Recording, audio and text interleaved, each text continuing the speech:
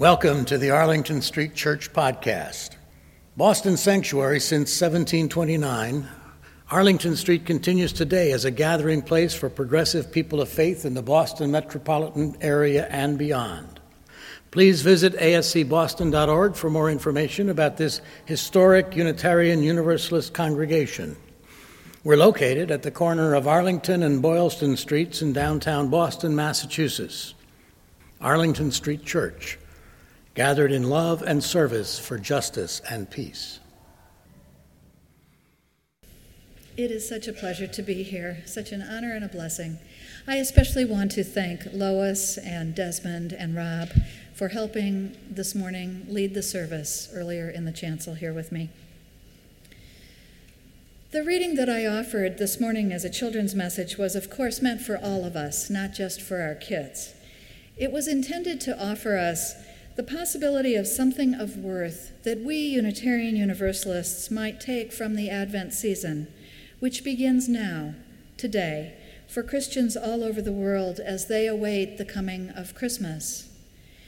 The Advent countdown marks the 4 Sundays prior to Christmas and culminates for Christians, including Unitarian Universalist Christians, with the legendary birth of Christ on Christmas Eve. Advent is a time of waiting, a time of mindfulness, a time of spiritual preparation, and joyful anticipation. Some Christians, awaiting the arrival of Christmas, are preparing themselves spiritually for both the first and the second comings of Jesus. For millions of secularly focused people in our culture, and for a lot of Unitarian Universalists, such as the suburban UU family of my childhood, and certainly still for millions of children all over the world, the waiting from now until Christmas has primarily to do with a certain big guy with a red face and a white beard who wears a red Santa suit and has a flying sleigh full of toys pulled by magical reindeer, with whom he makes the rounds so miraculously on Christmas Eve. And while we wait for the coming of Santa, we shop and we party. We wrap presents, we send cards, some of us, to our entire address book listing. We decorate, we bake Christmas goodies and cook delicacies. Some of us who are lucky enough to have jobs might attend holiday workplace parties. Some of us plan large holiday family gatherings. And some of us in the past have shopped until we dropped, either in stores or online. And some of us even are still doing that, even in this grim economy, for the perfect gifts to give as our way of letting our loved ones know that we care about them. Some of us, at least in years past, have gotten so frantically obsessed in Christmas preparations that in doing so, the underlying deeper meaning of the holiday has been all but lost. I admit it. There were Christmases past when I myself succumbed to overdoing the holiday. As a young mom, I wanted to provide just the perfect holiday for my young son, anticipating his eyes popping with Santa's generosity and the magic of finding a stocking empty the night before, stuffed on Christmas morning with special gifts, evidence that Santa Claus had indeed visited our house in the night. And I wanted my stepkids to know how much we loved them, measured by the humongous size of the pile of wrapped presents under our richly decorated tree, and the groaning board filled with Christmas delicacies that took many, many hours of shopping, cooking, and baking. For some, the holiday season may bring dread based on unrealistic expectations, too much on the to-do list, and not enough money to shop extravagantly, or even, maybe, at all. The season may bring tension or sorrow if our lived reality does not match some Norman Rockwell or advertising-driven idealization of a warm family Christmas.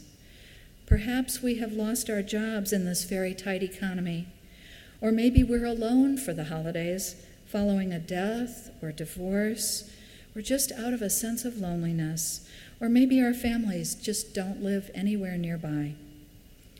For some, the dread is based on embracing an alternate identity other than that of the dominant culture. One may be Jewish or Hindu or Muslim, for instance, in a United States that is still Christian-dominated culturally. The coming of the holiday season, for those of us who don't share that Christian identity, might even bring anger or emptiness or sorrow or some feeling of being rejected, instead of joy and a sense of renewal, which is a deeper interpretation of the holiday, whether or not one is Christian in identity or leanings. Next week, Senior Pastor Kim Crawford Harvey and I will lead a workshop for anyone who would like to unplug the Christmas machine. If you're among the people who has a tendency to overdo it at Christmas time, or you have a yearning to simplify, or the upcoming season feels like it's bringing you sadness or worries instead of joy, you are especially warmly invited to join us and to make time for this reflective conversation here at church. I hope you'll join us after our Sunday service next week for this rich sharing and the setting of intentions to do the holiday a little differently this year, with more sanity, more health, and deeper spirit. One of the things that I did in preparation for today's service was to watch the entertaining and enlightening video by Morgan Spurlock entitled, "What Would Jesus Buy?" This film, which is both pointed and funny, available to you on DVD if you're interested, explores addiction to shopping, particularly at Christmas time, decrying rampant commercialism that has replaced togetherness, love, and affection over the past several decades. And it is actually quite an amusing film. It speaks of how material items acquired by excessive spending have come to represent love in our culture. And the upshot is a world in which people trample each other, cuss each other, spit on each other, even kill each other, trying desperately to snag the bargains. Reverend Billy, who's the star of the film, goes to the shopping malls with his Stop Shopping Gospel Choir. He has a bus tour that goes all over the country. And he preaches an alternative message of economic justice, environmental protection, anti-militarism, feeding the hungry, clothing the naked, and caring for the sick. The film coaches shopping addicts to ask themselves these important questions when they're out in the stores, tempted to buy more stuff. Why am I here? Do I need this item? How will I pay for it? Where will I put it? And what if I were to wait? This year, the news told us that there was visibly less chaos, less traffic, less retail madness this past Friday, Black Friday, the day when supposedly many retailers make it into the black for the first time all year. The biggest shopping day of the year, supposedly. Still, there were crowds and a rush for the hottest toys again this year. Who decides these things anyway? And there was at least one mob trampling incident again this year at a Toys R Us store in Clarksville, Tennessee, near Nashville. May a day after Thanksgiving come when more people think more deeply about the true meaning of the upcoming Christmas holiday, and we spare ourselves such insanity and injury. We are given a garden to be tended. May we learn a better way to tend it and feed our own souls in the process. Social activist Dorothy Day, an American journalist and founder of the Catholic Worker Movement, who taught, wrote, organized, and prayed in the early 20th century, had this to say about what the season is about.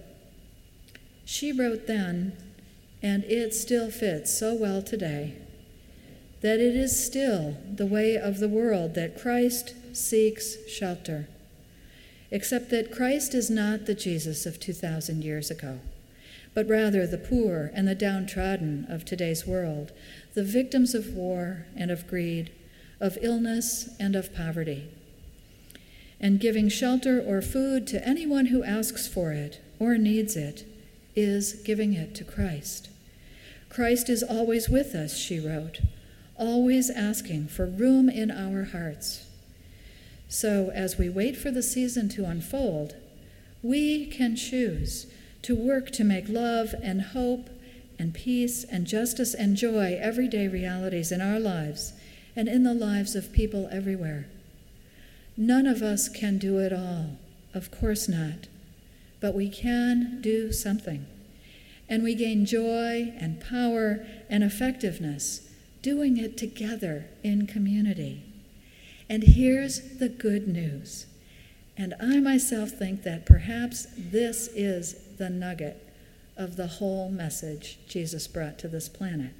And that is that we are capable of doing just that. Yes, we can. Global warming, the commodification of basic human needs such as clean water and adequate nutritious food, the continuation of human slavery in our time, sweatshop labor, the suffering of immigrant workers such as the people who are here with us today, taking on the mighty Hyatt hotel chain, health care for all, marriage equality, warfare ongoingly instead of learning how to solve our differences peaceably, racism and segregation in our communities, and so many other justice issues call to us. We will never have peace without justice. And while we wait for the coming of a better world and the coming of Christmas, we can help prepare the way by learning and organizing and acting together in love, coming from the place that is our best selves. The shortening of the days this time of year with the coming of winter brings darkness earlier and longer nights. Some of us, deprived of light and sunshine, may feel sad, SAD, seasonal affective disorder. Those with this syndrome are people who need the light, who need the sunshine, who need the love of us all. If you are among them, try to get yourself one of those special full-spectrum light bulbs and get yourself out into the daylight when you can so that you might feel better. And come and talk to somebody here at church about your feelings. Come talk to me. And the rest of us can be gentle and understanding of your feelings. Another way to look at this darkening time may be to fancy ourselves like seeds or bulbs wintering over before blossoming, or like the mammal creatures who hibernate. Life sometimes needs a time of rest, a time of mindful self-care, for rejuvenation and for renewal. We might take advantage, welcoming the coming darkness, the shorter days, to go within, simplify, go deep inside ourselves, as the song we just sang offered. Meditate on what it is that really matters in our lives. Today's reading said, we are waiting. We are waiting for love to be born. We're waiting with hope for peace to arrive. We're waiting for a rebirth of justice and joy in the human heart. We are waiting. But not only are we waiting, for while we wait, we can work. Let us be mindful. Let us work to make love and hope, peace and justice and joy everyday realities in our lives and in the lives of people everywhere. Let us prepare for that this Advent season. In a world of intolerance, might we help each other to learn and practice acceptance? Even when love may seem scarce or elusive, might we ourselves offer some up anyway to a broken world?